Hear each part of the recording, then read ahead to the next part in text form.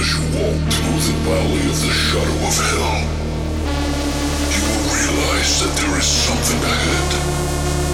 Something that lurks behind the dark veil. A veil that is beyond our own comprehension. Beyond the void.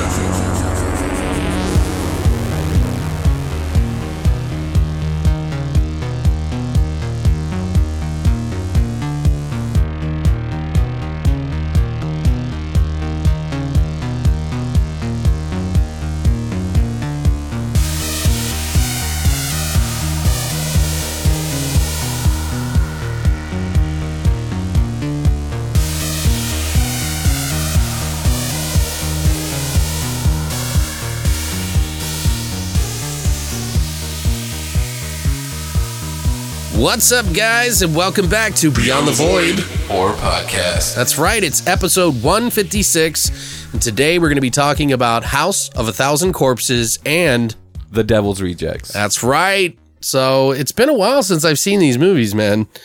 So not for me, dude. Like House of a Thousand Corpses. One of those movies every year. It's on the tube. Really? Okay. Yes. Oh. We're going to be reviewing both of those so that we can then the following week or next week for you guys, we'll be watching 3 from Hell. Are you excited to see it, Patrick? I am excited to see it. Part 3? Part 3, yeah. My daddy bought me tickets. He's talking about me. I bought him for fucking $37, guys. Yep. And it comes with 30 minutes of extra footage behind the scenes. That's it. Yeah. I don't know why they charge so much. It's so weird. Like, they're probably just like wary of Rob Zombie's films now. You know what I'm saying? I don't know that. Like, That seems. I don't know. That's weird. That's like raising the price because it's going to be a shit movie. You know what I mean? We want to get you right off the bat. Yeah. Should be selling it cheap, man. If it's gonna be bad, you know, like, yeah. Hey, guess what, guys? If the first, 10,000 people to go to see the movie, it's $5. You know, like, bam, get to the theater. But yeah, I guess they're only doing a limited release of it, so we figured we watch these movies. And personally, I think it hit the spot for me this week. We were kind of struggling with what to watch, and I think this just hit the right spot. Mm-hmm. So both weeks, you're going to want to lock yourself into our little Rob Zombie extravaganza, so to speak. And we'll talk about some of the, what we expect from the third film at the end of this episode. So I got some questions for you, Patrick. Oh. So, but how's your week? It's been all right. I went to another baby class. Yeah? Yeah, dude, I leveled up. Trying to make a baby again? Or? Oh, yeah, no, I do that all the time. I thought she was already... But no. I don't think you can marinate a baby and make another one. I'm like the master of swaddling shit, dude. Give me anything, dude. I'll swaddle the fuck out of it. Baby diarrhea? Oh, dude. I'll wrap anything. Dude, where's Murray, dude? Give me a blanket, dude. I'll swaddle the fuck out of that dog. What the hell, dude? Like, what is going on right now? Jesus. No, I didn't think I was gonna, it was one of the things I was worried about because I just don't, I don't know. I don't know how to swaddle a fucking baby. And Swaddle? Yeah, it's where you wrap them up like a little burrito, little blanket, so they don't get cold. Like a plastic bag or something? Or? Yeah, no. No plastic bags? No plastic bags. We're not. You just gotta take it there every time. Well, I don't know. I've never had a baby, so I guess. I guess I would be rewarded after by that taking remark. this class. I would think you should never have a baby, dude. Nah, dude. Maybe if you just cut holes in the bag, like it can breathe like that way. Oh, but no, I did that and learned a couple of things. Leveled up, like I was saying. Leveled up what? Leveled up my knowledge of babies. Oh, okay, cool.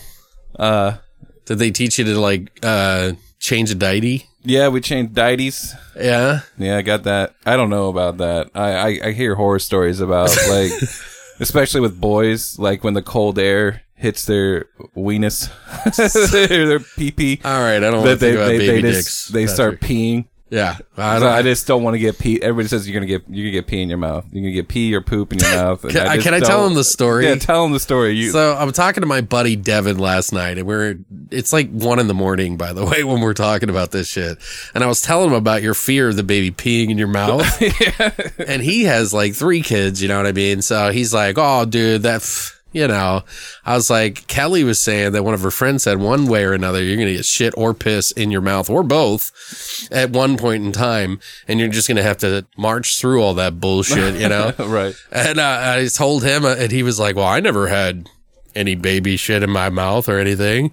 I was like, come on, man. You mean to tell me, like, you didn't stick your finger in it one time and taste it? Get the little pinky out, you know, have a little dibble dabble. I know it's so childish, but we literally were crying and laughing so hard because he was like, what? No. Like, what was it, late at night? It was pretty late. Yeah. But pretty much anything stupid is super funny late at night. Oh, come on. No, it's true, though. Like, I've laughed over some stupid bullshit. It wasn't the joke that was funny. It was his reaction that made us laugh. You know what I mean? Like, his like, what? Like, no. I just couldn't help it. What do you think Adult Swim's so popular? Everybody thinks that shit's funny at 4 o'clock in the morning. Oh, all right. So, thanks, Patrick. I appreciate it. They're like, he's right. Alex, shut up. Anyway, but yeah, no, I haven't been doing anything myself this week that much. Just, you know, constantly working and, you know, trying to figure out when Christina's going to be home. She's been back and forth to her family's house like every other day. Right. So I've been like, lonely and sad. I cry and I masturbate. That's about it. That's about all I got. Hey, free lubrication, you know what I'm saying? But yeah, I'm just getting ready for this. I'm thinking of actually taking a break, guys, honestly, for like a couple of weeks. Because Patrick's going to be having a baby soon anyway, and I got to find somebody new to fill in because he's not going to be able to do this shit. So I got to figure out somebody in town that can sit down and meet up every week and tolerate my bullshit for a little while. It's a tall order. I get blowjobs, so that's a good thing, right? Anyway, but yeah, so I might take a break and after we do 3 from Hell. Yeah. Yeah, we'll see, guys. I'll see how I'm feeling, but I think I need to take a mental break, like bad. It wouldn't be the worst thing, dude. Yeah, I took a week, or not even a week. I took a few days off. But anyway, I think it might be that time. Oh, shit. Horse shots!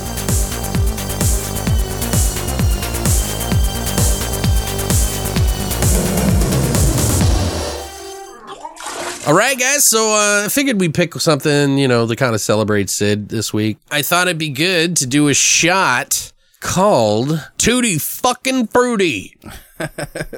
And I kind of changed up some ingredients that I thought would fit with this. 1 part triple sec, 1 part peach schnapps, and 1 part amaretto liquor. And then you can add a cherry if you want. If you want to like have a cherry dipped in there on a like toothpick or something like that. When you're done taking your shot, all you got to do is say, Tutti Fucking Fruity! Tutti Fruity. So if you guys would love to do a Tutti Fucking Fruity, all you got to do is go to longlivethevoid.com and check out our hashtag horror shots section now. Well, that's it for horror shots. So now it's time for us to jump into our flesh and potatoes of House of 1,000 Corpses and The Devil's Reject. Right now.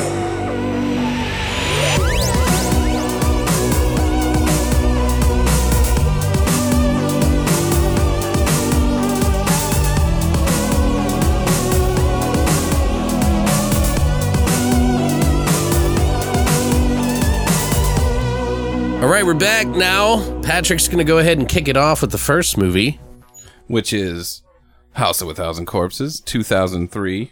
All right, so the story is 2 young couples are traveling across the backwoods of Texas, searching for urban legends of murder. End up as prisoners of a bizarre and sadistic backwater family of serial killers. Known as the Texas Chainsaw. Okay. This movie was written and directed by Rob Zombie.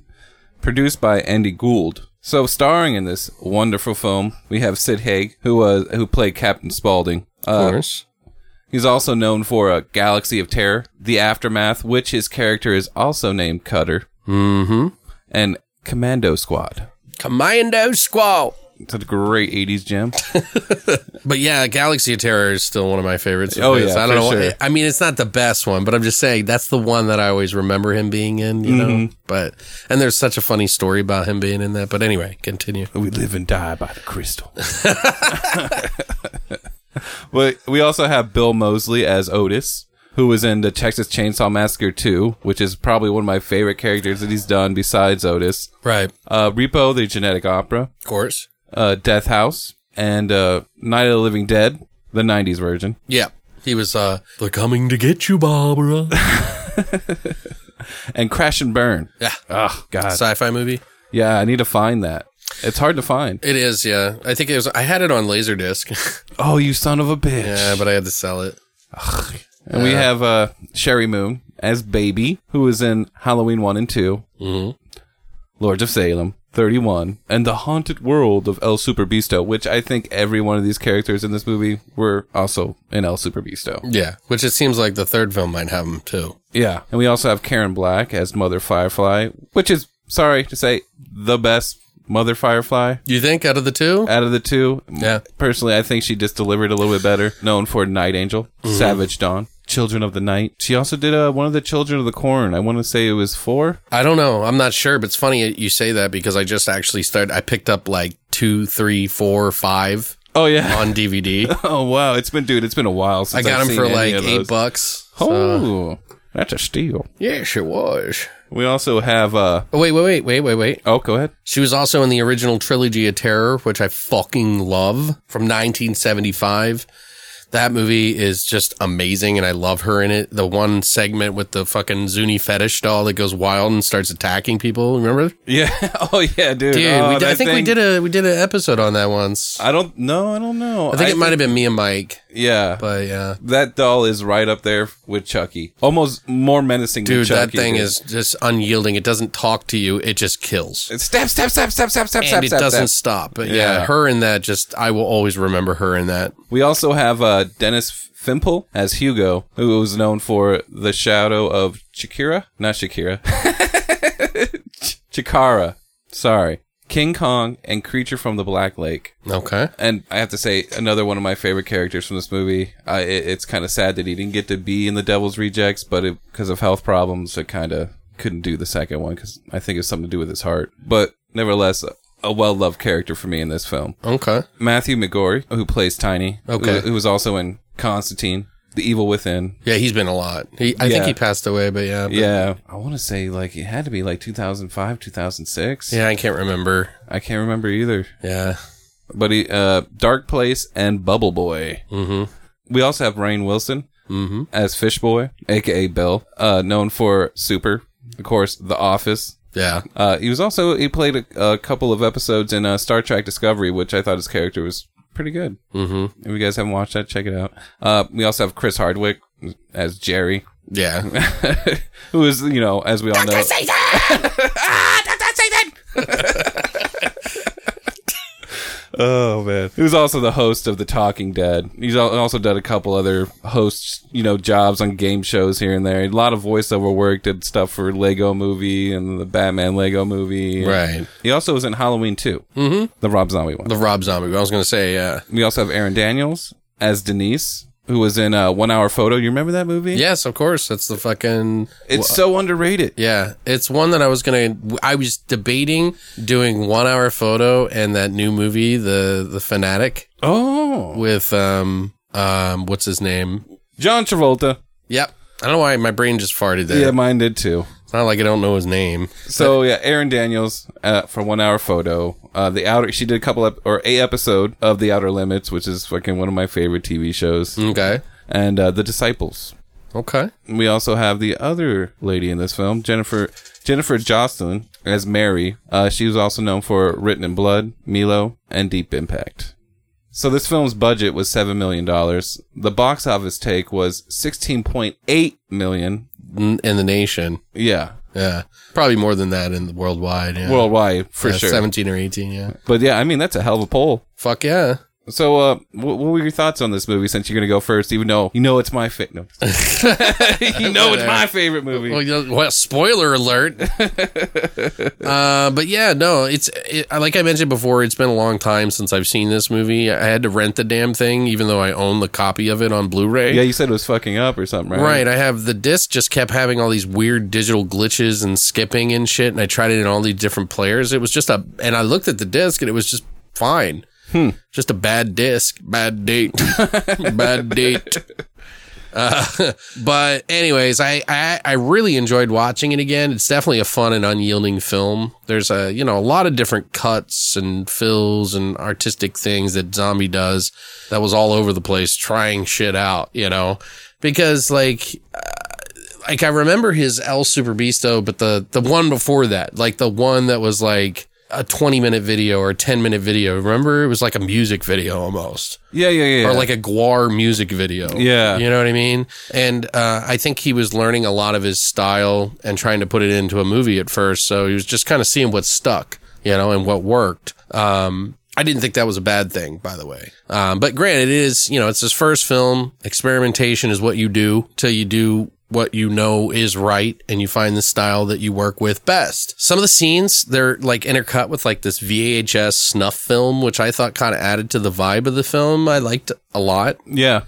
The over-the-top set pieces, the characters obviously were over the top too, like way over the top, and they don't give a fuck. They all play into that style of zombies, even the camera movements and the oddball filters that they used on the screen, the close-ups and stuff like that give you just something more than just another film. It's got an artistic sort of like visceral statement, if I want to be all cool, but I think it really did work. But like I mentioned, it kind of reminds me of like a music video movie, which kind of adds to the energetic part of the film and how it's kind of like amped up. Feels raw. Feels like it's like a dark caricature that's like jumped off the fucking page of Zombie's like coloring book and like taken over the fucking movie, holding a razor to your throat and cackling all mad, Right. Like that's what it feels like to me, is just like a cartoonish representation of his thoughts. There's definitely a large boner for Texas Chainsaw Massacre 2.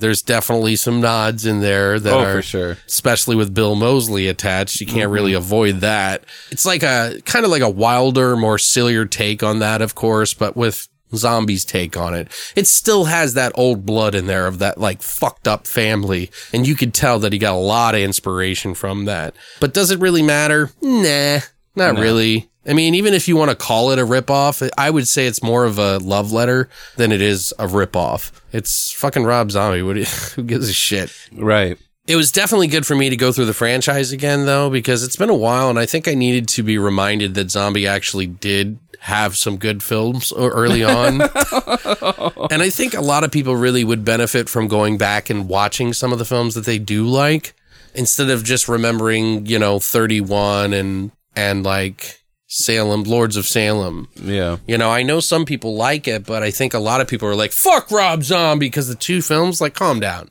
Like, even I was kind of part of that a little bit. And I remember talking about it early on in the podcast here. I would make jokes about stuff. And I'm this is me apologizing for that, because I actually really did enjoy it. I'm definitely not a fan of his last two films, other than Richard Brake and 31. I hated it. Richard Brake was amazing in that film, and I can't wait to see what he does in 3 from Hell. Yeah, dude, I really enjoyed his character in Doom. Like, he had a couple of one-liners in that film that I was like, fuck yeah. He's gonna lock himself in a fucking hotel room with a bottle of tequila and 3 she-boys! Yeah. The movie sucked, but he was good at it. Richard Brake is definitely he definitely belongs in that family. You know? So it kind of makes sense. It was also great really seeing the early versions of Dwight Schrute before he got old and started a beet farm and started working at that paper company. What's it called? Oh, yeah. I forget what it is. It's somewhere in Ohio, I hear. No, it was New York. No, Scranton, Ohio. It's Scranton, Pennsylvania, I believe. Oh, maybe. Whatever. It was a stupid joke anyway. But, and let's not forget early Chris Hardwick to boot, which is so weird because he seems so wholesome now. Yeah. You and know? he was definitely really chubby in this film. It's when weird. you first see him, you didn't His really... face. Yeah. Yeah. He's got like that chipmunk kind of face a little bit. I think it's just the beard. I don't know. Plus they got a lot of older talent like Karen Black, Sid Haig, Michael J. Pollard, and of course Bill Moseley, which I gotta say, this is Moseley in his element. Oh, yeah. This character, Otis, it was like made for him. The cuffs are off and shooting that weird fucking scary kind of cutting jib at you and just making you feel really uncomfortable. The character is just very uncomfortable and he pulls it off really well. He's really good at this character. I'm sure he's the complete opposite of the character. So in real life. Plus, you got other people like the old man version of Private Ryan from Saving Private Ryan. Did you notice he's pretty much wearing the same outfit? Yes, I know. I was like, is there a reason why he's doing that? Because it does seem kind of weird. And he has that weird look on his face like, right. There's crosses everywhere. All right, that's terrible. So if you guys are wondering what the fuck we're talking about, in the movie Saving Private Ryan, at the very end, they show an old version of Private Ryan, and they deteriorate his face into an old man, and that's the old man. So Richard, what's his name? Harrison Young. Yeah, he was that guy. But anyways, there's a lot of lines and scenes that are pretty damn memorable in this movie. Even if they're slightly borrowing from Texas Chainsaw, it's a super fun film, and it goes there and somehow pulls it off with this weird, odd, uncomfortable caricature movie and total lack of sympathy for any of the people that are in the movie, the victims that fall to the Firefly family. Right. Maybe Tiny's the only one that kind of teeters on the line. But he's just kind of like part of it. Right. But this one is probably like an 8, maybe a 7.5 for me. I know that upsets you, Patrick, but it's okay. I still think it's one of the better films he's done, but not my favorite of his. And so what? Maybe there isn't 1,000 corpses in the house. You know what I mean? There's still about 75. That's pretty good. Close. Yeah. I don't know. So what did you think? Well, this being my favorite Rob Zombie film, and it is in my top 10 of favorite horror films, even though it may not be considered like a hardcore horror film. Right. It is hardcore. I would say it's pretty fucked up. I'm just not sure how other people gauge it, because I know a lot of people would rather go with Devil's Rejects as their favorite. Mm-hmm. I really enjoy this because to me it is quintessential Rob Zombie. Okay. When I think of Rob Zombie, it's House of 1,000 Corpses. Anything, it just feels like a Rob Zombie film. Okay. Cinematography was on point. The little, like you were saying, the snippets they had in between different scenes was just added an element to everybody's character, and you kind of understood where they were coming from and who they were. It's that's kind of a 90s style too, which is funny. And but he's kind of stuck in the 90s, huh? And I'm not saying that's a bad thing. No. But I mean, like his music and stuff is very. His music, I don't know, is gone off the deep end. But sorry, Rob. Sorry. But you're dead now. I know. Don't listen to this podcast. What the fuck? No, we're cutting all that out now. All right. It's fine with me. It was definitely really good. Like I said, I absolutely adore Hugo, and I wish he could have been in the second film, but you can't control your health. Yeah. To a certain extent you can, but it was all very well pieced together. I thought it had a really good flow. It seemed like filler, but it is all. What did you think about the acting, the characters? The acting was, like I said, that Mother Firefly. You can't top that. Baby was good. I mean, that laugh. I'm sure it had to get annoying to people on set. Yeah. Baby's laugh is just, yeah. That was pretty annoying for me. Yeah. Yeah? Yeah.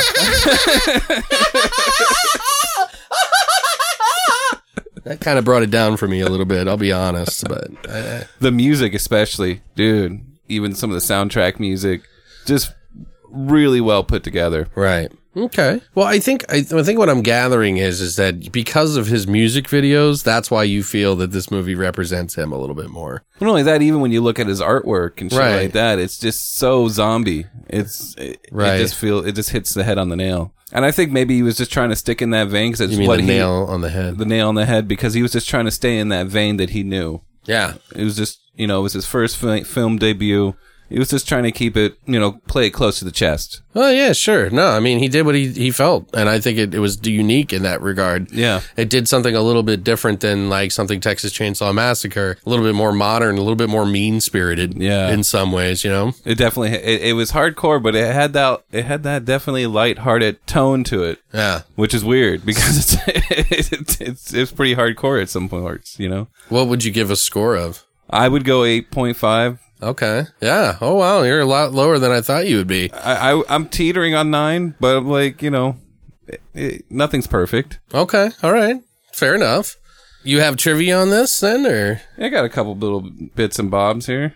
By the way, guys, this is going to be our spoilers. What was interesting about this movie is that it actually went through 3 different companies as far as being released, because it was done in 2000 and it was under Universal at that time. Oh, it was finished by 2000? Yeah. Oh, finished. God, that's right. Jesus. Yeah. Took a long time to come out.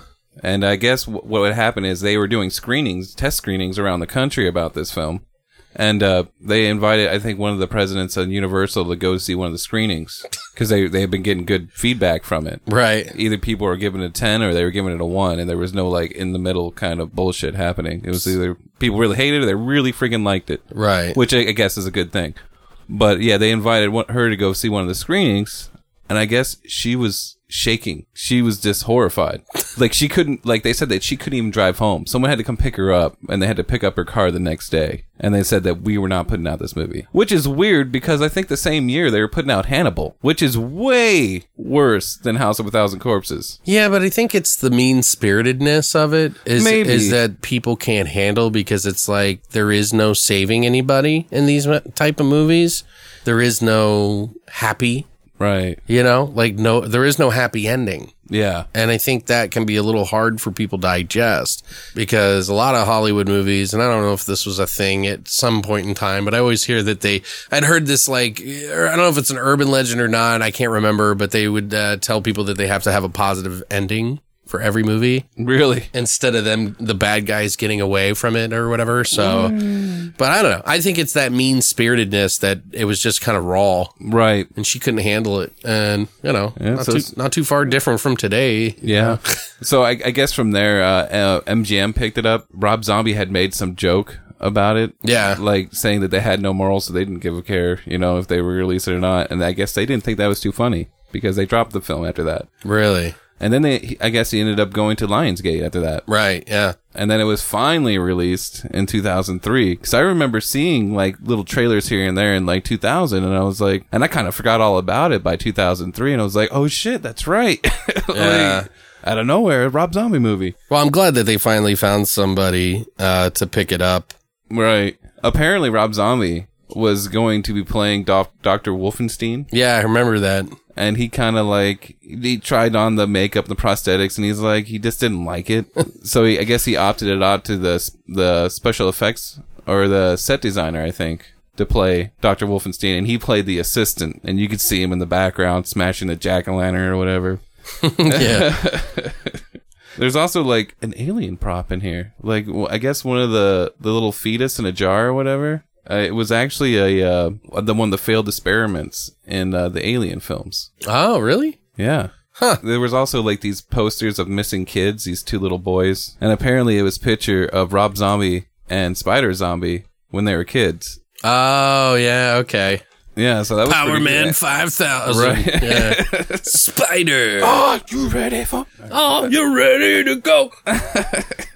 To my brother's house. Hey, man! I'm just kidding. And what was cool is that, those scenes that we were talking about, we liked so much, the little snippets in between. Right. Those were actually all filmed, or most of them were filmed in Rob Zombie's basement. Like where Bill Moseley's standing up talking about how to kill people with a baby. Right. And apparently he would invite the actors over on the weekend, and they would film it in his basement, like the Sherry Moon masturbating with a skeleton or whatever. And she was all laying nude on the ground right. and stuff with a dead body or something. And that was right. It was the skeleton. Yeah. And apparently, a lot of Bill Moseley's rants were kind of based after the Manson family murders. Like right. They were watching some of the videos in that a lot too. Yeah. It's just cool. Well, I don't know. Cool, I don't know about cool, but interesting. Yeah. Yeah. About that. About that. Didn't you think it was weird how Otis's character changed between the two films? I didn't. Because in House of a Thousand Corpses, he's albino with red eyes. Oh, they changed his eyes. That's about it. And they gave him a little bit more of a tan. He wasn't as whitewashed out as... I think that was just the way that they shot it. I don't think it had anything to do. I think it was pretty much the same fucking wig almost. You think? Yeah. I mean, I learned a few things during the making of the other one because they had like a 2.5 hour documentary on fucking the other one, which I didn't make it all the way through. And apparently Hugo, in one of the original cuts of this movie, was supposed to be the Doctor. Okay. And that's before they added in the whole Dr. Satan thing. Okay. And it's supposed to be like the twist at the end where you find out he's the Doctor. But, and apparently that Roberts line where he comes in and tries to rob the gas station about grease paint and brains splattered on the wall is a reference to Zombie's song, Grease Paint and Monkey Brains. Okay. Which is cool. Speaking of his music, by the way, didn't he do this song, the main title track? Yeah. For this movie? Yeah. Yeah. This is the house. Come on in. Yeah. I'm a big man with the house out of sin. So whatever the fuck. Did he do a whole album for this, or did he do was it just like? No, it was pretty much just songs. It was just a couple songs. He did all the theatrical music, and then he hand chose all the fucking songs that were actually in the movie that weren't him. You mean when you say theatrical music, you mean score? The scoring, yes. Okay. Which I liked. He used a lot of cool old school sounds. Yeah, like weird synthy fucking sounds that I just like in horror movies. Definitely very industrial with the machine sounds like. Oh yeah. It was so good. Yeah, I just can't say enough about the music. I enjoyed it. They actually used the house that they filmed in was a house on the Universal lot. It was the same house that was in the Best Little Whorehouse in Texas, which I guess was weird because they didn't shut down the tours when they were doing the filming. So they literally had to stop filming when they were doing tours and shit. That's funny. Yeah, they said that sucked like big time. I can imagine. Yeah, just to be like, imagine if you're an actor and you're in the zone and you just got to shut it down. So let me ask you this. So did Rob Zombie pay to buy this movie? Is that what you had said? I'm not sure how all that transpired. Because if they spent $7 million on it, I mean, somebody had to pay that back somehow.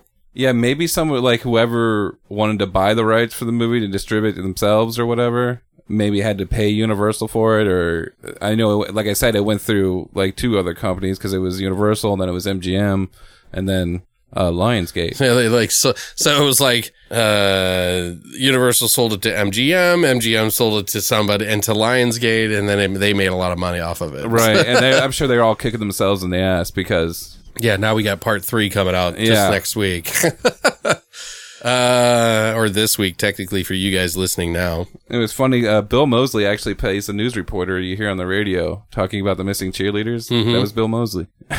Bill Moseley's in this movie, I think, 5 times, including that one. He was the younger Tiny. I believe he was Dr. Satan as well. And he was a news reporter. And then, of course, Otis. So, yeah. And do you know what it meant when they asked him when they asked Captain Spaulding how long he'd been running the store? And he said, been about... As long as a piece of string. How long's a piece of string? It was the other line where he's like, when the Duke claimed Oscar. Do you have any idea what that meant? When the Duke claimed Oscar? No. It's apparently... I know what the Duke is. But... Right. It's when John Wayne won an Oscar for his role in True Grit. Which was the only Oscar he ever won. Really? Okay. I didn't know that either. And then I was like, that's always been one of the things I was like, what the fuck does that mean? You know what I mean? Like, well, how long's a piece of string? Like, what the fuck? I don't rightly know. You think we're stupid, boy? Yeah. Well, saddle up the wagon, Ma. I got to get me some education. That's probably good, though. We don't have to go too far. Yeah. So let's talk about some of the scenes in the movie. Just some quick ones right off the bat. Dr. Satan! Dr. Satan! Yeah. Rainn Wilson's all like, it was good, but it wasn't that good. Like, I love when he's doing the cha, cha, cha. Yeah. And then, of course, Captain Spaulding saying, most of all, fuck you! Fuck your mama. Yeah. But the one scene that I remember right off the bat was the whole cop rescue scene. It's pretty awesome. They play that country song. Oh, I will remember. Yeah. Yeah. While executing people. Like, what the fuck? That was like. What was weird is what made that scene so good is that just the 30 seconds of silence. Right before the gunshot was just fucking made that scene so much better. It really did. It was good. And I would like to say one of my favorite scenes has to be when Hugo does his stand up. Oh yeah. Oh my god, so good. And he starts licking and chomping. Fuck you! He comes out with the hat on his middle finger, and fucking Chris Hardwick's like, yeah. Oh, it's so good. You get out of your dragster, I'll drive that motherfucker. You shut up, old man. Shut the fuck up. You ain't doing nothing. I'll show you how to drive that hog. You ain't doing nothing.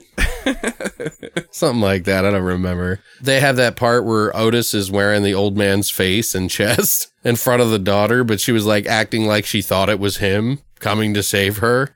Daddy. Yeah. Daddy, no. And he's like trying to kiss her. I'm sure in his mind, like without actually like he's wearing the suit and she comes up to him. I think when Rob was writing that, like, I don't think he realized the logistics of trying to make that look legitimate. Yeah. You know what I mean? Wearing some fucking old man's face and coming over and her actually believing it. Because it's like that scene just kind of fell apart a little bit. But I never noticed it before until this time. Right. Well, maybe, her being dazed and knocked out and tortured, and she probably not seeing right. Well, Bill Moseley saved it because it's just him, Who is your daddy? Yeah.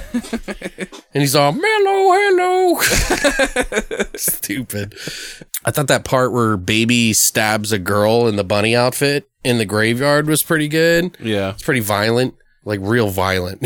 She's like running and she's all chasing her through the woods. Run, rabbit. Yeah, and they're like, it's kind of like an homage to the first Texas Chainsaw Massacre where the girl's like going through the forest. Right. Which was like this like little tiny patch of trees, by the way, in the original Texas Chainsaw Massacre.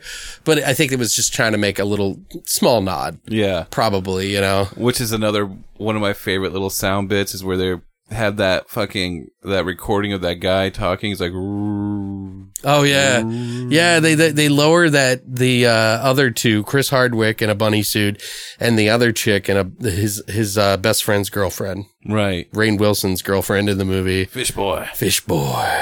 And it says, I believe it's saying, bury me in the name of the grave. Oh, yeah. Yeah, like slow. Because I listened to it a few times because they play it like 4 times. Some shit. I don't know. The weird people come out of the mud and it's like, wait, what? Yeah, like, why what are there the people fuck? coming out of the mud right now? Like, I think that's why I do like it, because it's almost like fantasy horror where they just kind of take it, past the line and just no limits. Right. I mean, I definitely can agree with that because that's how I felt when I first saw the movie and when I saw the sequel. But we'll get into that more later. But yeah, it definitely has a way more supernatural, weird, what the fuck is going on element at this point, because there's that whole end scene with the fucking, what the fuck is that underground scene with Dr. Satan and that weird red-faced biomechanical. It was like Bane or something. Yeah, he was like biomechanical because every time he was looking, it was like in red and it was like. That was the father, right? He just went all. So what does Mother Firefly say about it? Like when he goes crazy, just like the way she says it, it was it was funny. When he's got that weird sucker mouth too, which is like dripping all that green shit out of his fucking weird red face. It's almost like the chatter beast from fucking Hellraiser. Suckerfish or some shit. I don't know. I mean, I like it, but I liked it. I think I liked it more back then than revisiting it. Huh. And everybody was all about Dr. Satan. I remember that was a big part. And then when they did the sequel, everybody was like, wait, what? No Dr. Satan. Yeah. But, is there anything else you want to say about this, Patrick? No, I think we hit all the spots. And if you haven't seen this movie, shame on you. Yeah. Go watch this fucking film. Well, you should check them out, especially since this new one's coming out, which it seems weird because it's been so quiet. about it. But we'll talk about it at the end of the next movie we're going to talk about, which is, of course, The Devil's Rejects. I got my sound effects on here next to it. So, by the way, guys, if you've noticed that the sound is a little different than most of our other episodes, it's because I forgot to plug it into the right thing. So it's running through my processor right now. So forgive me. It's the first time I've ever done it. So I'm sorry. But the next movie is The Devil's Rejects that came out in 2005. So 2 years after the movie got released. Or as I like to call it, the film that made my ex-girlfriend break up with me. Oh, yeah, I remember that story. Yeah, more on that later. We'll talk about that a little later.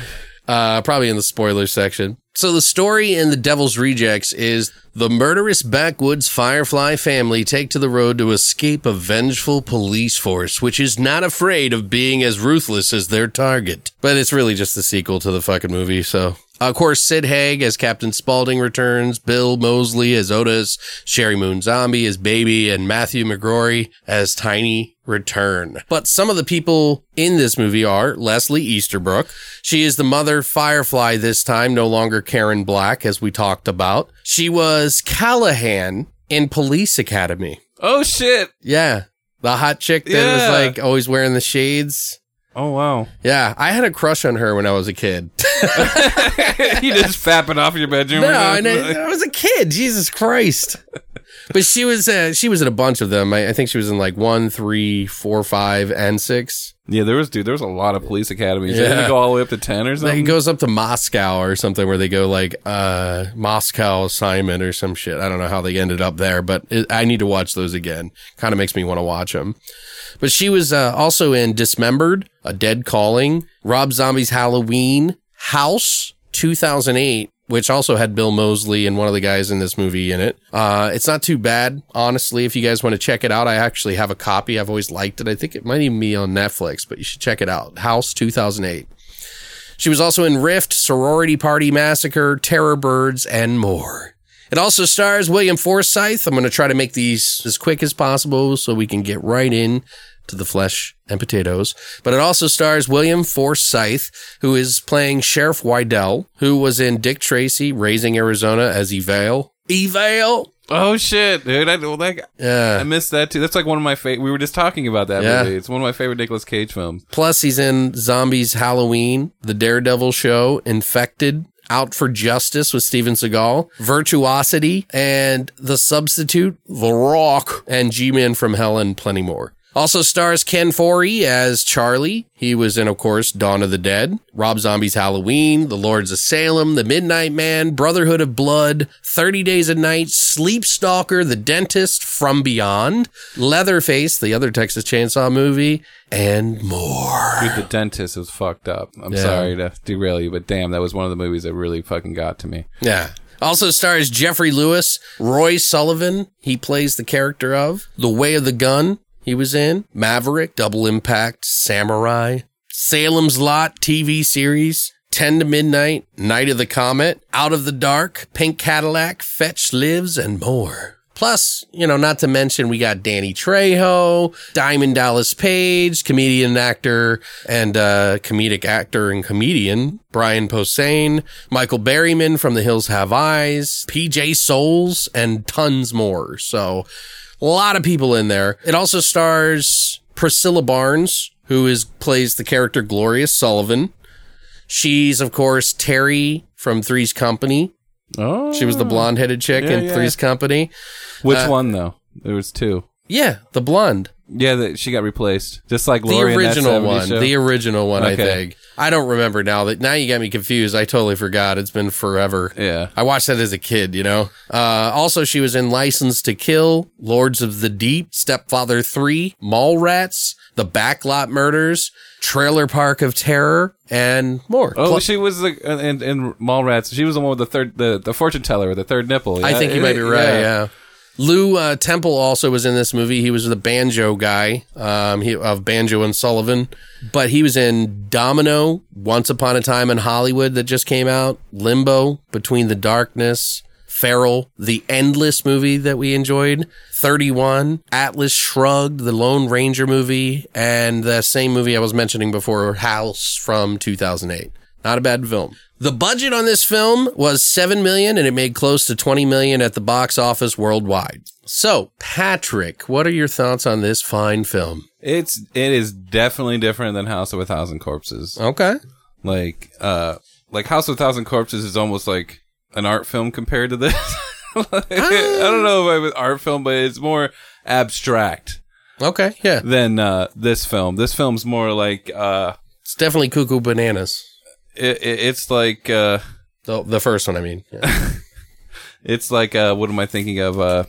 Words? Natural Born Killers. Oh, without all the wackiness. Right. It's literally the day in the life of a killer. Right. It is just exactly that, and it's kind of weird because it's the characters you kind of have a different fondness for them in this. Instead of just looking at them like serial killers, they almost get like almost a real tone to them, like real people. Yeah. And you kind of feel for them when they, eventually meet their inevitable demise. I agree 100%. I even wrote that down. Did you? Mm-hmm. Oh, look at me. Yeah, dude, you're coming up in this world. They're coming up here. So you better get the party started, Patrick. Yeah. I'm coming. All right.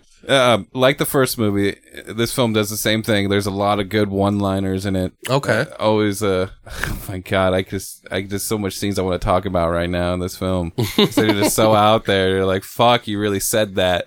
You know what I mean? It was very well done. I enjoyed pretty much everybody in this delivered. I do think that the sheriff could have delivered on a higher standard of being a fucking crazed lunatic. I thought he did a really good job. I think he did an okay job, but I think he could have took it to a whole nother level, like almost on the same. Yeah, but he was level walking the line, as he said several times in the movie. He was walking the line, dude. He was walking the line. Yeah, he's a tough-nosed. I thought he did a great job. I think he did a good job. Don't get me. I would have taken it a different way. Okay. I would have took it to the level, like as I would have made him one of them at that point. You know what I mean? Well, he kind of in some way does, but he's not bad enough. Right. Yeah. No, I would have took it to that level. But yeah, everybody did an outstanding job in this film. Yet again, another great soundtrack. Rob Zombie really knows how to put that shit together and make the kind of glue the scenes together and give you an overall feeling. It was a ride for sure. Yeah.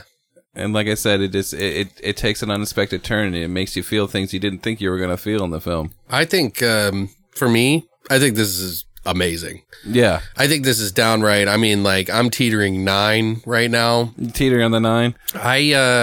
So it's been a long time for me to see this as well, and a lot longer than it honestly should have been for me. Like, I really feel like this is an outstanding film. Yeah. Like, really good. And there's a reason why I think that I didn't watch it for a long time. And it's just the weirdest fucking thing. And it has to do with the story that I was saying, as I like to call it, the movie that made me and my girlfriend break up. It sort of helped me dodge a bullet in a way.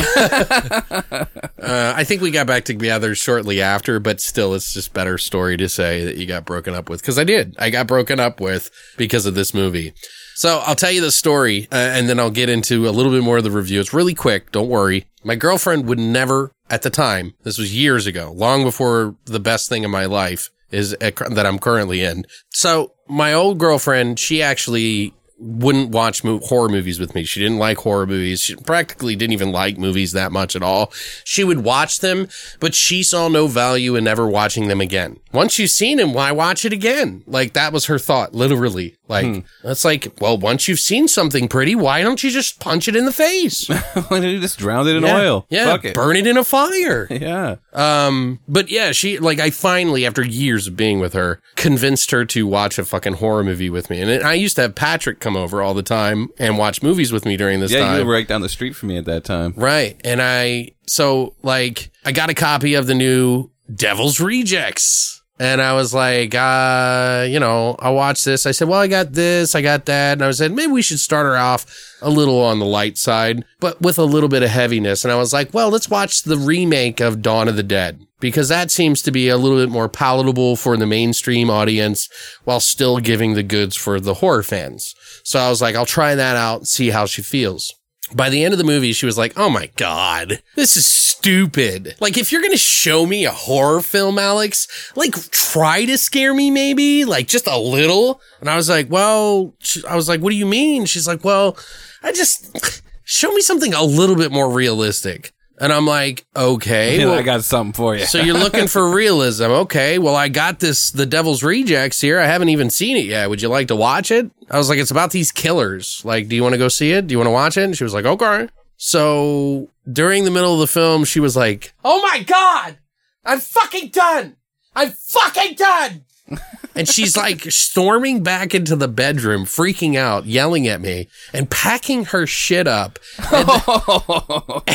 And I was like, what? She was like, how dare you make me watch something like that? And I'm like, you're fucking taunting me, saying, I need to see something real. I need to see something real. And I show you something real. Now you're fucking mad at me? Like, you're the one that caused that. Don't feel bad. I was like, I didn't even know what the movie was about. I didn't know how it was going to be. Well, especially coming off House of a Thousand Corpses, you didn't think it was going to be like, you know, fucking pedal to the fucking metal, kind of like over the top. Well, I was upset because I hadn't seen any horror movies with her. And it was like it's a big deal to me. Yeah. After her, I said to myself, I will never date anybody who doesn't like horror movies. I remember getting so mad, I punched my movies on top and it broke the shelf. And they all spilled out as she walked out of the house. And I'm like, you fucking God damn it. You did this. Look what you did. Look what you did. Anyway, because of that, I think I haven't watched it. I finished it that day, I think, and I hadn't watched it since. Huh. So, and this was like a long time ago, you know what I mean? So I haven't seen it since, and I'm like thinking to myself, like, wow, really didn't give this one an opportunity, did I? Like, it's, you know, so it's just, it wasn't that I didn't like the movie. It just, at the time, it just had that weird little thing to it. So, but now watching it again, I can tell that, you remember when I was saying that, like, you know, Zombie was like kind of messing with his style and experimenting with the first movie, House of a Thousand Corpses. This movie has the style, but it doesn't like blatantly spread across the screen, that thick, weird, choppy shit that, you know, I didn't mind, but it didn't look like a music video this time around. Like, and if it did, it looked like a better music video, in my opinion, like something.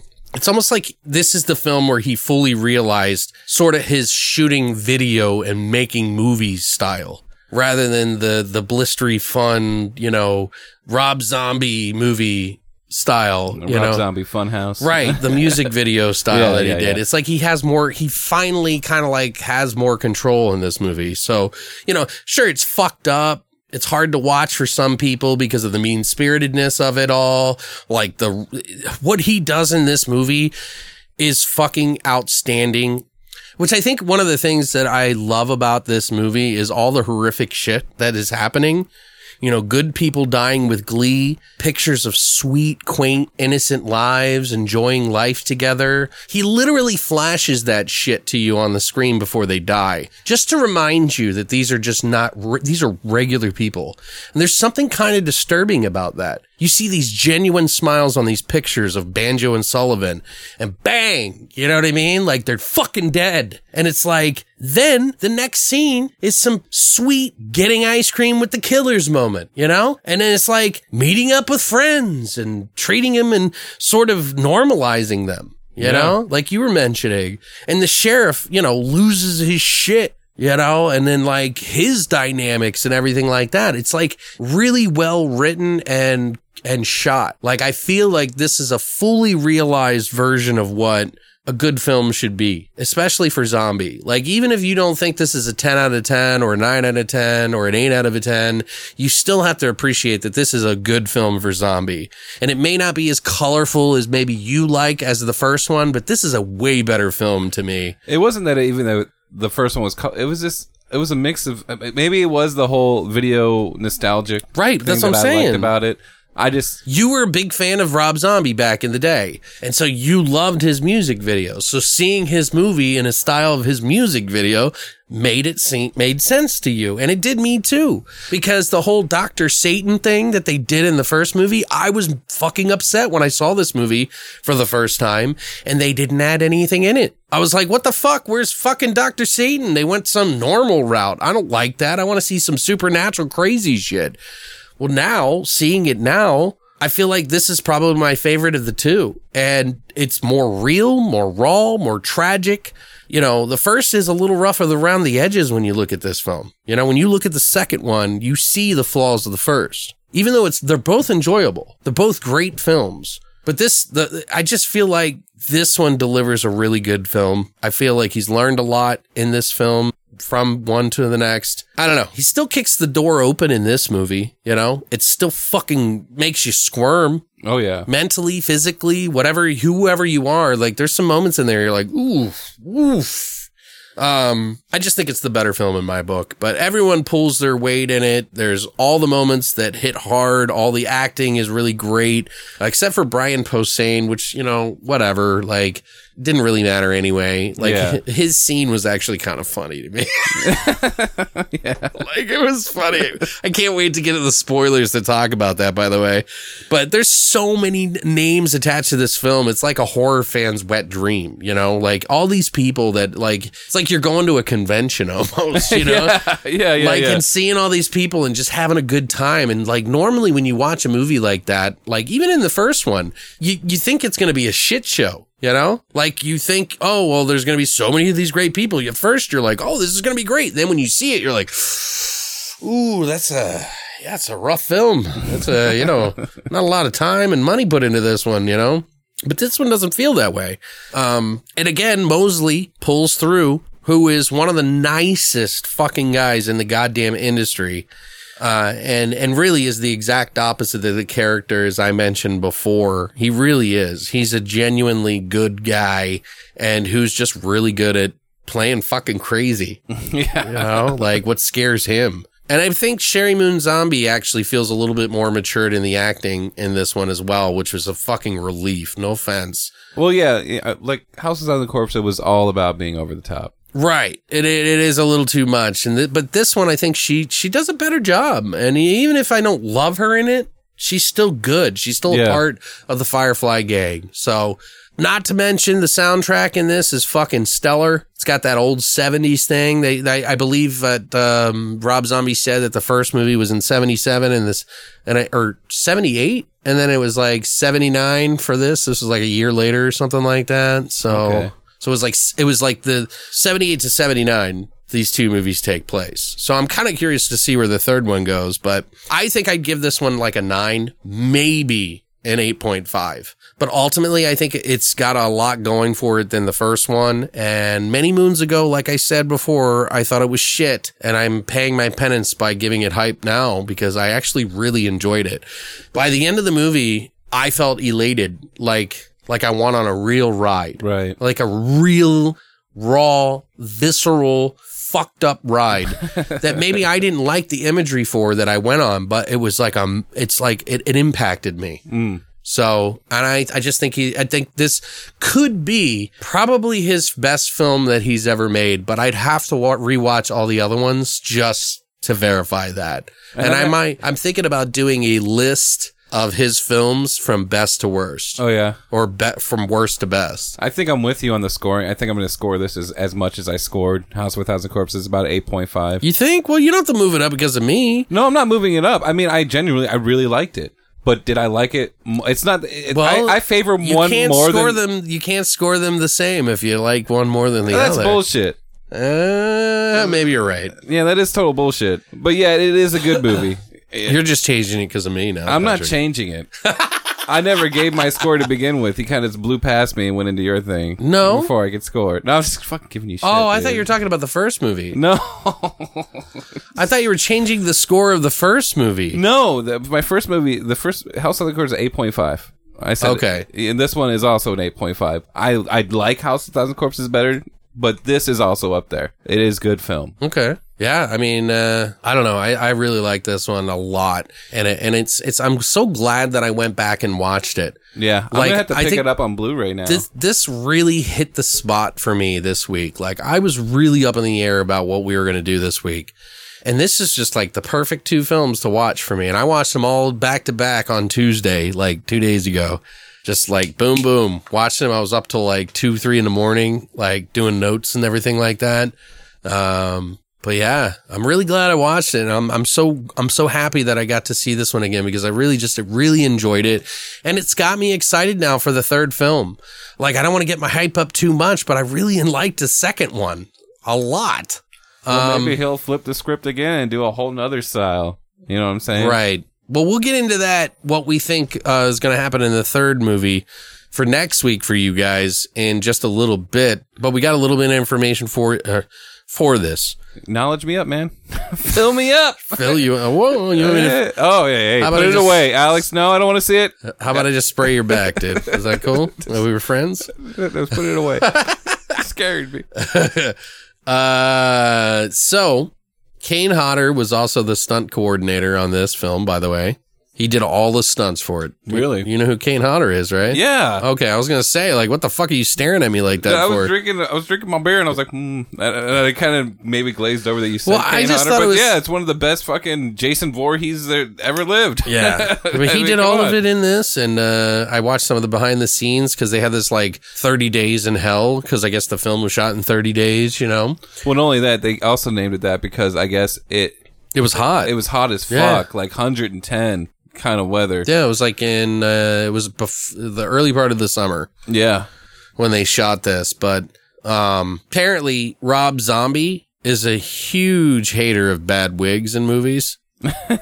So you know what Otis is wearing in the movie is a wig, guys. Yeah. And the way that they got away with doing it is that they shaved his head so that he could wear the wig. So it it does look very realistic. Right. You can't tell it's a wig. Yeah, he said he hates that, and Christina and him must have that in common because she's like, that's a fucking wig. I can't believe that. She gets all mad. Also, in this movie, that woman that falls for baby's tricks in the road. Remember when she's like driving along and the waitress. Yeah, it's Baby and Otis. Mm-hmm. Baby's laying in the road and Otis is hiding and stabs her in the back. Do you know who that is? No. The lady who died? She did look familiar, but I couldn't put my finger on it. No, she didn't look familiar to me at all. It's Mary Warrenov. She was in the very beginning of Chopping Mall. Oh, and TerrorVision. Yeah. Holy shit, then it's definitely not who I was thinking. Dude, that's why I'm saying it. It's like going to a convention. It's like a fucking horror fan's like wet dream. And I really like that scene because it's almost like you're fucking with a rattlesnake. Right. You know what I'm saying? Just the way that she like strikes at her and pulls her down. Oh, they had to do that scene so many fucking times, dude. It was good. They had to like stab her in the back, and there was at one point Bill Moseley, because it's got one of those knives that like go down when you stab. It goes into the handle. Right. And he ran up and stabbed her in the shoulder, and it collapsed, but it still hurts. And she was like, oh God, you fucking hurt me. Like, what are you doing? So they had to put this like padding on her back, and then she couldn't tell if she was getting stabbed or not because it was so thick. And then he had to like do it hard so that she could know and react. And so they just screamed and stuff and did that over and over and over again. They even had like a blood spray out of the spot. Huh. And he had to stab it in the exact spot because like one time he did it and it like bent the tube so it wouldn't spray.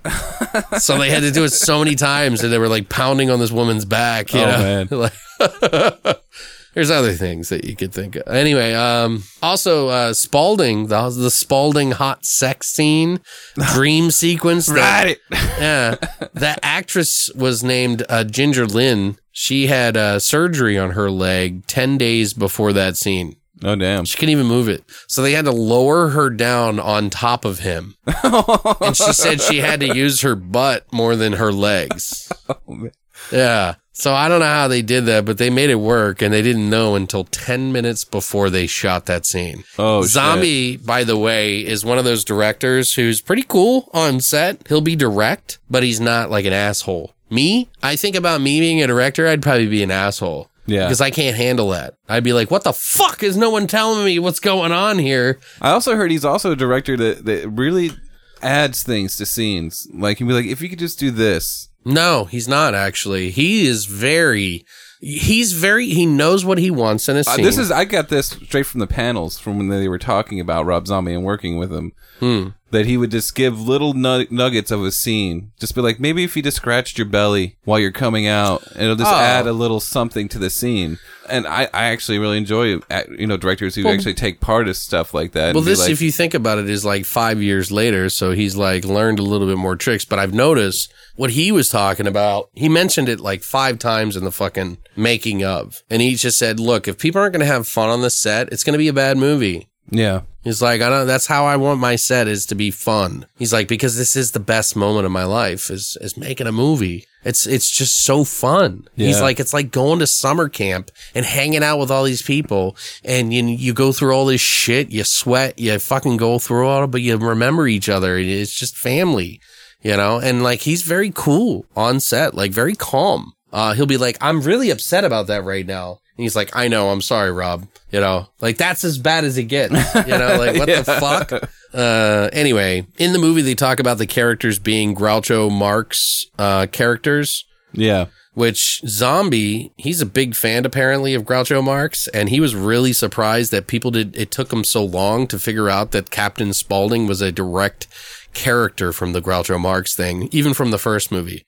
So all the characters, of course, they talk about in the movie are directly from that. But I thought it was interesting because you wouldn't think of Rob Zombie as like a Groucho Marx fan. Right. I do love that scene you were just talking about, though, when he was talking about Groucho Marx dying and fucking King stealing the Elvis Presley when he died like 3 days later after him. Yeah, he stole all the press and he just lost his shit. Don't you fucking ever talk about the King like that ever again in here, my presence, or I'll fucking smash your face in. Yeah, so good. Yeah, it's apparently that's William Forsythe's like own thing. He added that in there. Oh, yeah? Yeah, that was his own thing. Nice. So, what do you think about him now? Yeah, kudos. Hey, I didn't say he was bad. I just said he could have took it to a whole nother level of being a psycho. So, do you remember us talking about Dr. Satan not being in this movie? Yeah. Well, technically he wasn't, but apparently they had an extra scene that they were going to be putting in the film with Rosario Dawson as a nurse and Dr. Satan in a hospital. And he rips her throat out and she bleeds all over the fucking place and dies. And they cut it. What? Yeah, he said, Rob Zombie was like, yeah, I know all the fans were big fans of the supernatural, like Dr. Satan and stuff. He's like, but I really didn't think it fit in this film. Like, I just didn't feel right to fit in this film. And it sucks because Rosario Dawson came out and I really wanted to give her a big scene and it got cut. That sucks. Yeah. I agree with him, though. I wouldn't have agreed with him years ago when I first saw the movie. I would have been like, what the fuck? No, get Dr. Satan in there. Everybody got to know about Dr. Satan. I bet you stick your head in fire if I told you could see hell. Also, Rob Zombie, he loved Jeffrey Lewis, who played Roy Sullivan, because he had that old sort of style that he called a scene stealer. He said he was never really in those like big roles, but every time he was in a scene, he stole it. And he's like, I knew he needed to be in this movie. I had to have him in there. He was in those old Westerns with like all these people. He was like, he had to be in here. He's perfect for the role. I think he's right though. Cause like you really start to like Sullivan and fucking Banjo and that whole group. Yeah. Cause it feels like they're just genuinely, like real people.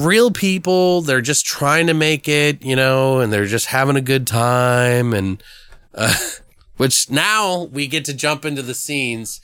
Looks like two weasels fighting in a gunny sack. Yeah, that's right. Yeah, one going this way, one going that way.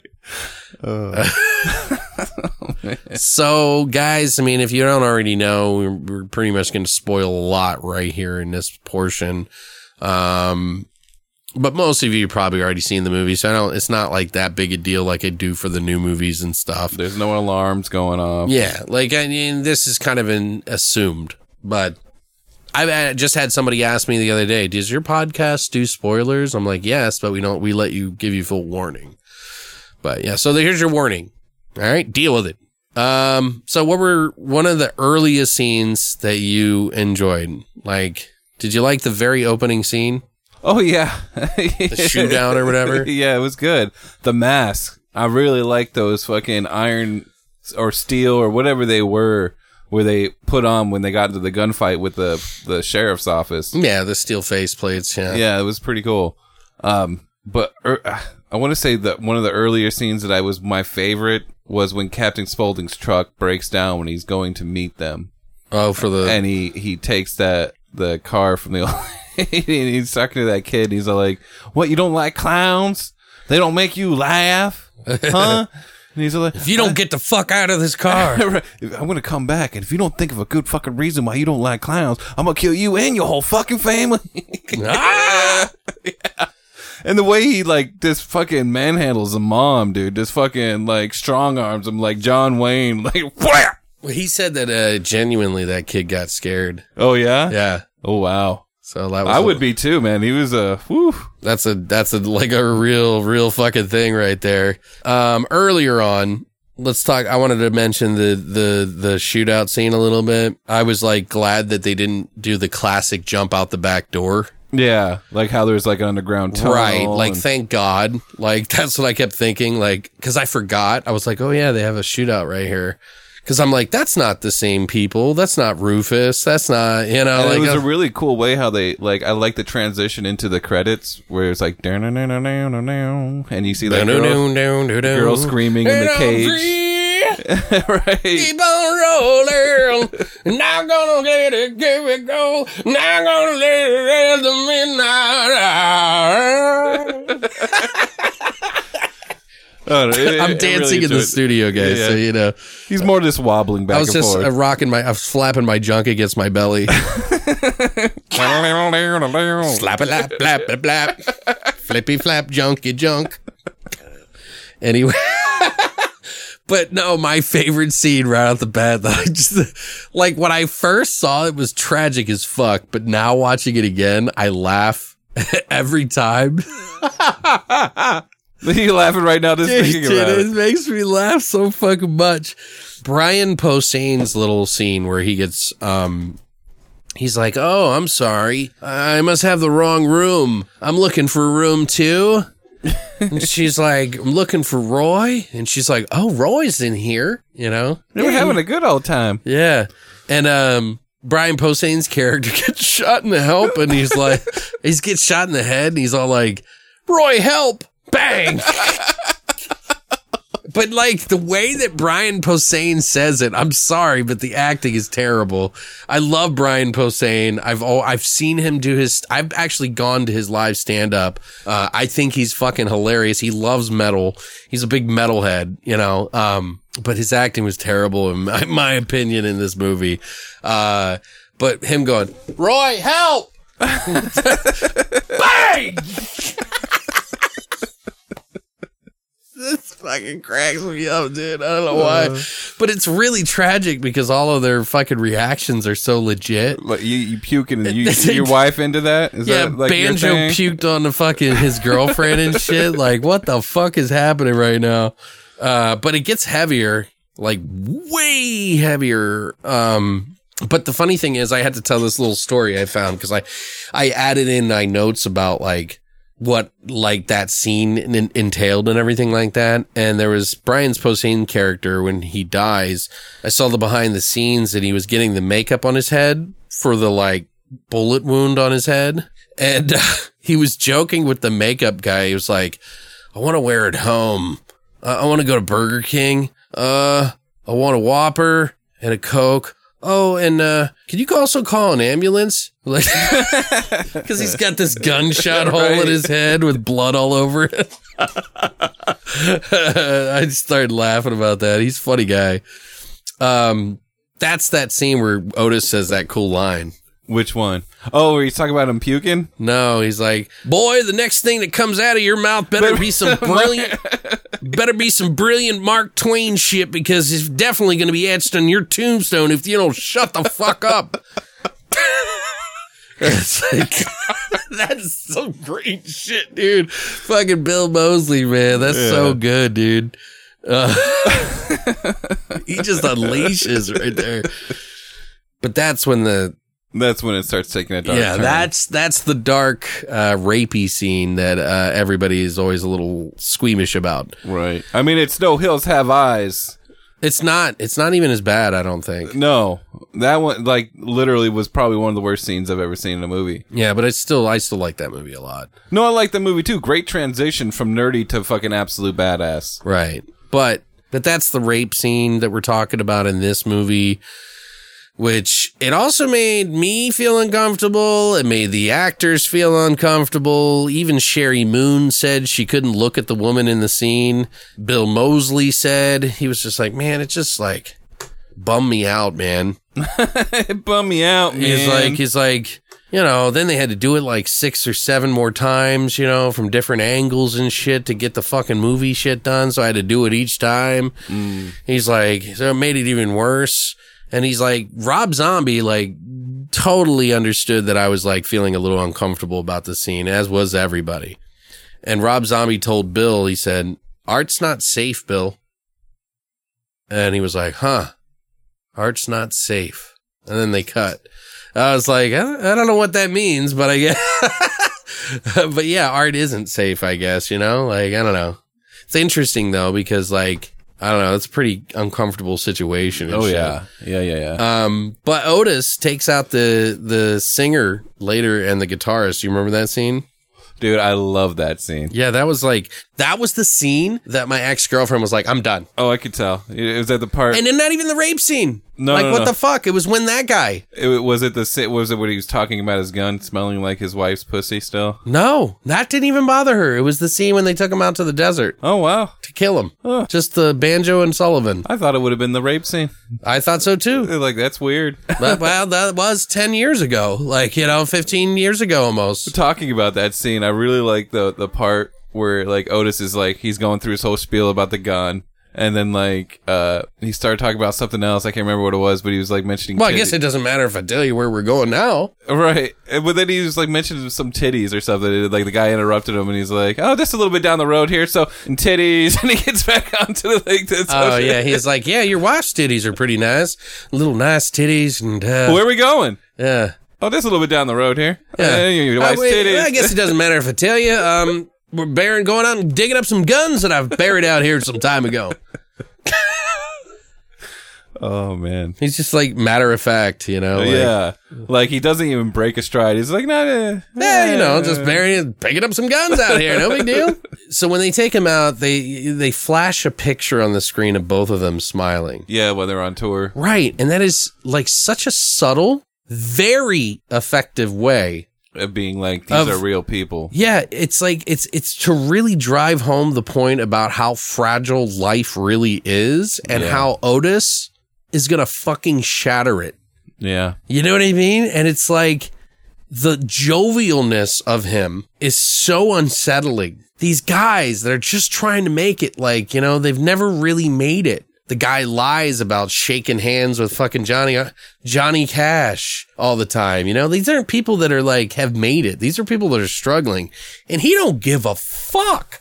You know, like there's something about that is just zero fucks given. Right. Yeah. They leave that one girl alive in the hotel room. Remember? Yeah. Because this is where you find out that, well, you found out a little bit earlier that Sid Haig's character, Captain Spaulding, is actually the father of Baby and Otis. Right.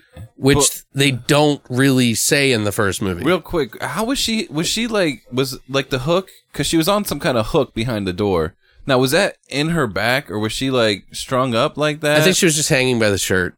You think it was just hanging by a shirt? Yeah, okay. Yeah. But did you notice that, like, they never really talk about Sid Haig's character, Captain Spaulding, being the father of them in the first movie at all? No, you just kind of assumed it was that mutant that fucking burned down the house and burned Tiny. Yeah. So it's interesting to see that that's how they brought it back. They were like, oh, we got to add him in it because everybody loved him.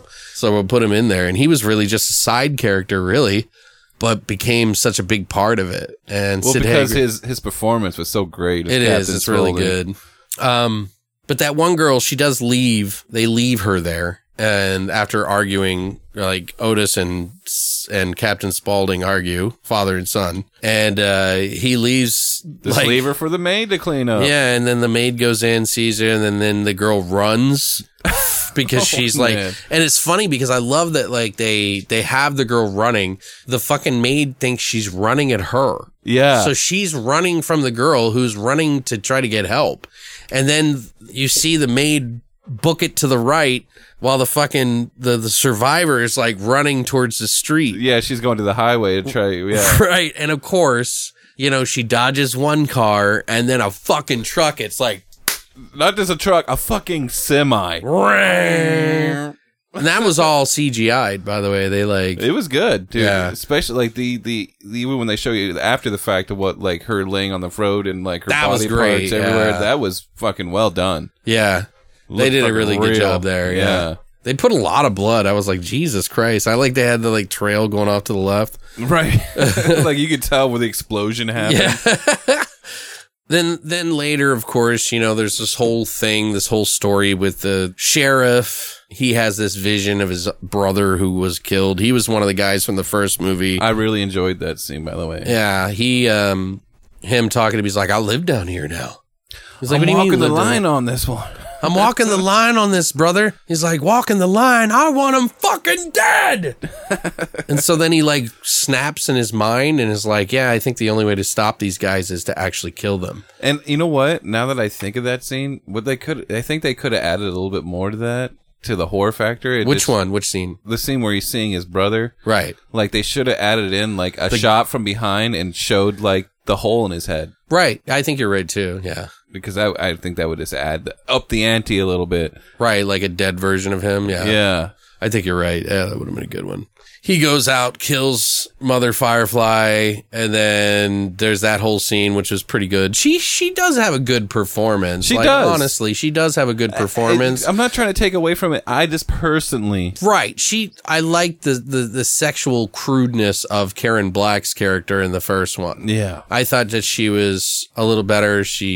I definitely agree with you, but I think, you know, she did a pretty good job. Right. I mean, they couldn't afford her. I mean, Is that what it was? yeah. I mean, like, brass tacks. I mean, if you don't want to be a part of this film and money's that big of a factor, then we'll find somebody else. Right. You know? Well, then they have that whole scene where fucking the Sheriff Wydell is like captures them with Danny Trejo's character Rondo and Dude, Dallas you missed Page. one of my favorite scenes, though. You just skipped What? over it, where they go to buy the fucking chickens. Oh, you fucking these chickens? Like, I'm not saying you, but your boy over there. He looks He yeah. looked like a chicken fucker. What the fuck you say to me? Boss, did you hear what he said to me?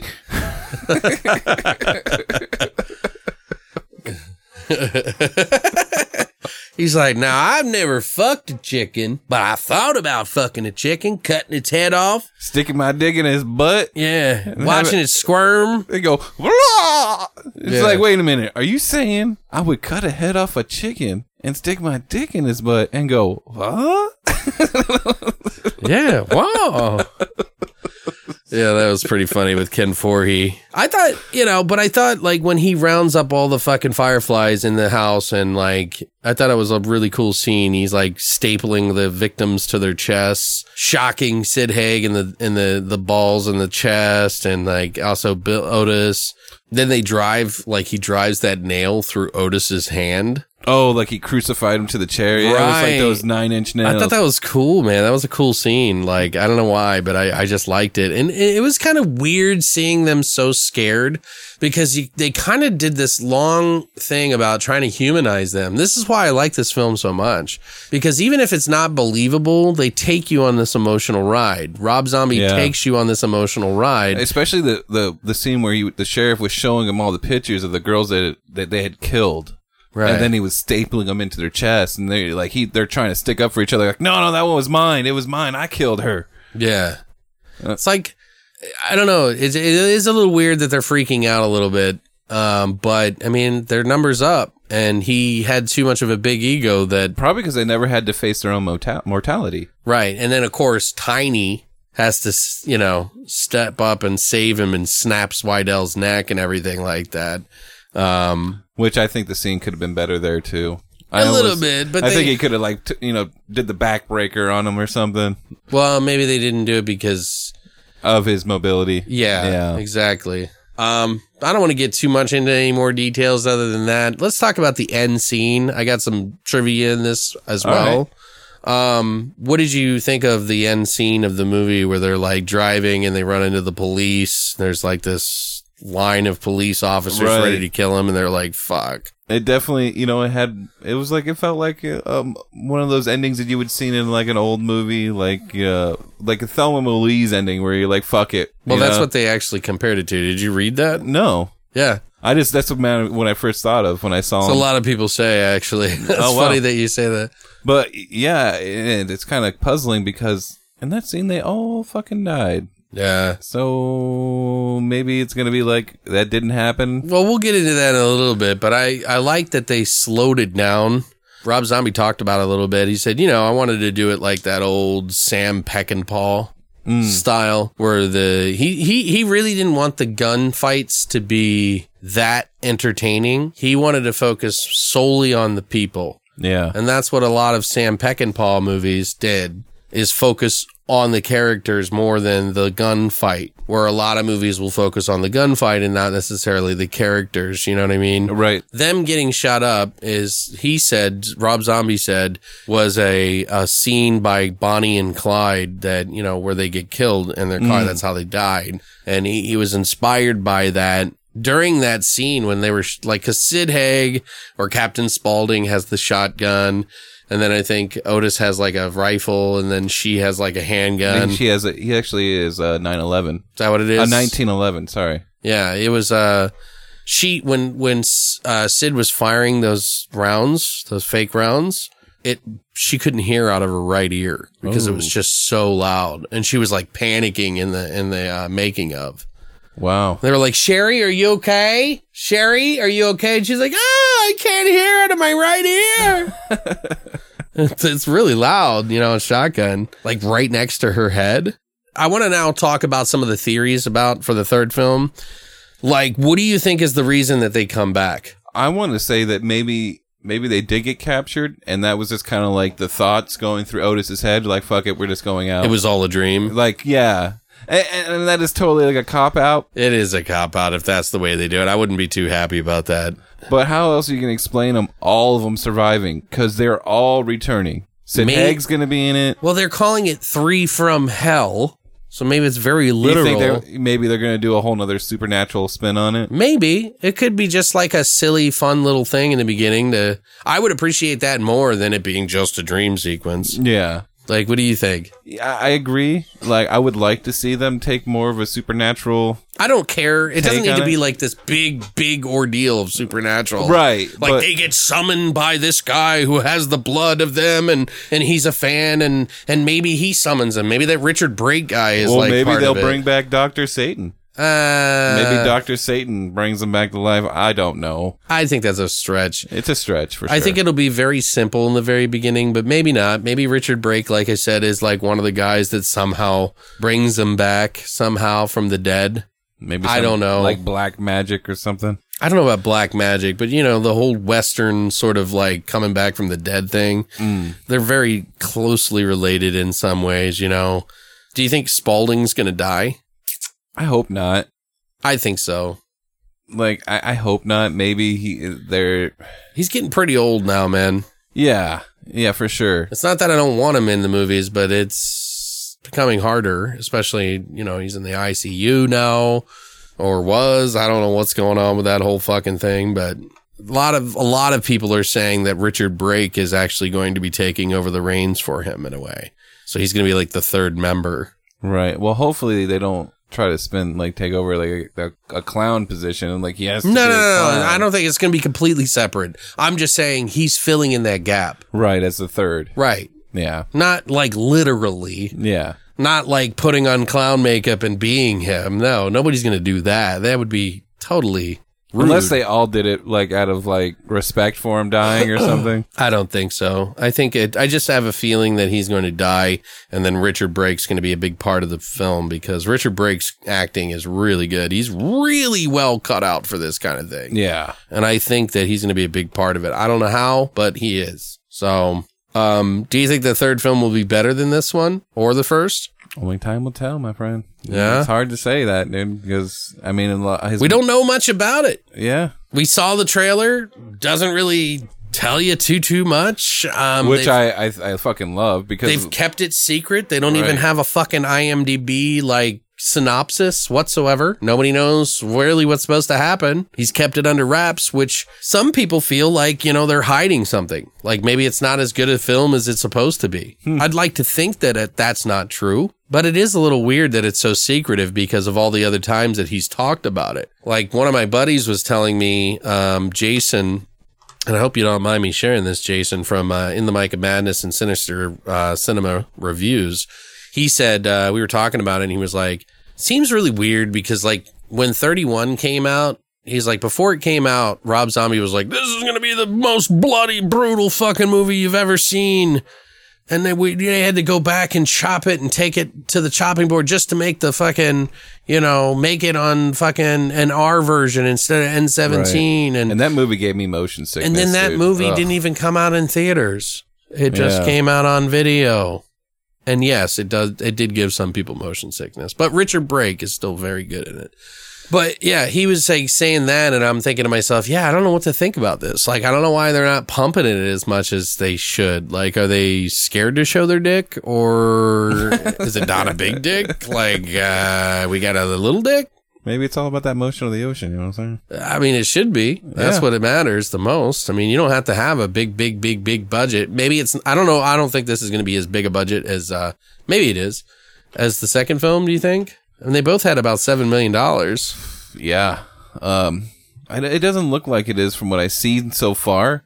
But I hope we haven't seen much. Right. So it's really hard to... I love the fucking addition of the luchadors. Oh, yeah. I fucking love luchadors, dude. And speaking of luchadors, if you like, there's a lucha gore movie, I think it's called Lucha Gore or something. It's a really violent, bloody wrestler movie where this like guy goes around killing people as a luchador, but he's like this hulking beast that kills people. It's pretty cool.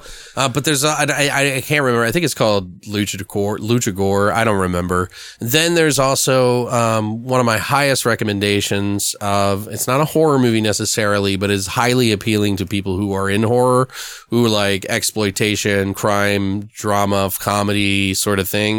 A movie that we did, which was Low Life. I tell this to everybody. It's got a fucking the El Monstro in it, the monster, who's a luchador, and he's a badass in it. And you guys should fucking watch it because it's a great fucking movie. It holds its own, kind of like a Tarantino film. It's like but on an indie budget, and it's really good. Like I highly recommend it if you like luchadors. By the way, guys. So. But you guys, are you excited? Did you like what we had to say about both of these movies? I mean, what do you think? Do you have any closing thoughts? Are you excited for 3 from Hell? I'm trying not to. I'm trying to tame myself and just kind of just go with the flow. I hope it's good for $37 for 2 tickets. Yeah. That's like the most I've ever paid for a movie. A movie, yeah. Ugh. Yeah. I just hope everybody's respectful in the theater. Oh, I think everybody that's paying that much money should be. Yeah. I don't know. It's also, I'm pretty sure because it's going to be at the AMC. So we're going to have those recliner seats because it's a 2.5 hour movie and it's got 30 minutes of extra material. So 3 hours. Yeah. Yeah. Minimum. Yeah. Minimum. It's going to be a late night that night. So sure. It'll be like 10:30 about 10:30 when you get ready to get home probably. No shit, huh? Yeah. Woo! Yeah, so, but what do you guys think? Did you enjoy the show this week? And are you excited about us doing a review of 3 from Hell? Most people have been telling me they'll just wait for it to come out on DVD or VOD and watch it then. If this movie, and we're going to go see it on a Tuesday, guys. If this movie, and I paid $37 to see it, and we're not even going to be able to share it until 6 days later with you guys. It's like if I just paid $37 to see it early and not put it up for you guys to hear about it, it's going to be really interesting. Right. I'm really hoping that it doesn't like drop in price and it's like, oh, $5 if you want to get it on VOD, like, you know, Friday. Anyway, what do you guys think? Are you excited to see it? Are you going to wait? What's the word? Which one of these movies is your favorite too? Did you like House of a Thousand Corpses more, or do you like Devil's Rejects, The Devil's Rejects more? Like, sound off in the comments, write us, let us know, like always. But yeah, guys, thank you so much for coming by this week. We'll be back with a brand new episode of 3 from Hell. And as always, long live the void.